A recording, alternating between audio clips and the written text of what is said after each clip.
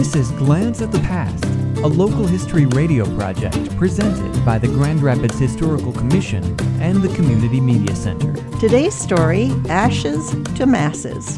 In 1910, Francisco Madero, a Mexican revolutionary, declared war on Mexican President Porfirio Diaz. By 1916, authorities routinely arrested, imprisoned, tortured, taxed, and murdered members of the church.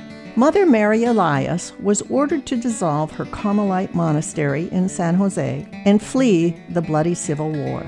After finding temporary solace in Havana, Cuba, New Orleans, and St. Louis, the Carmelite sisters were invited by Bishop Henry Joseph Richter to establish their community in Grand Rapids. The Carmelites live an austere life that originated with the founding of the order in the 12th century by former crusaders who became hermits on Mount Carmel in modern-day Israel.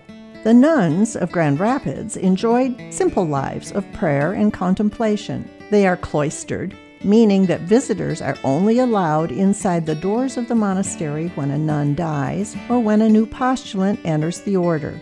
From September to Easter, the sisters eat only one full meal per day, and the majority of the day is spent in silence.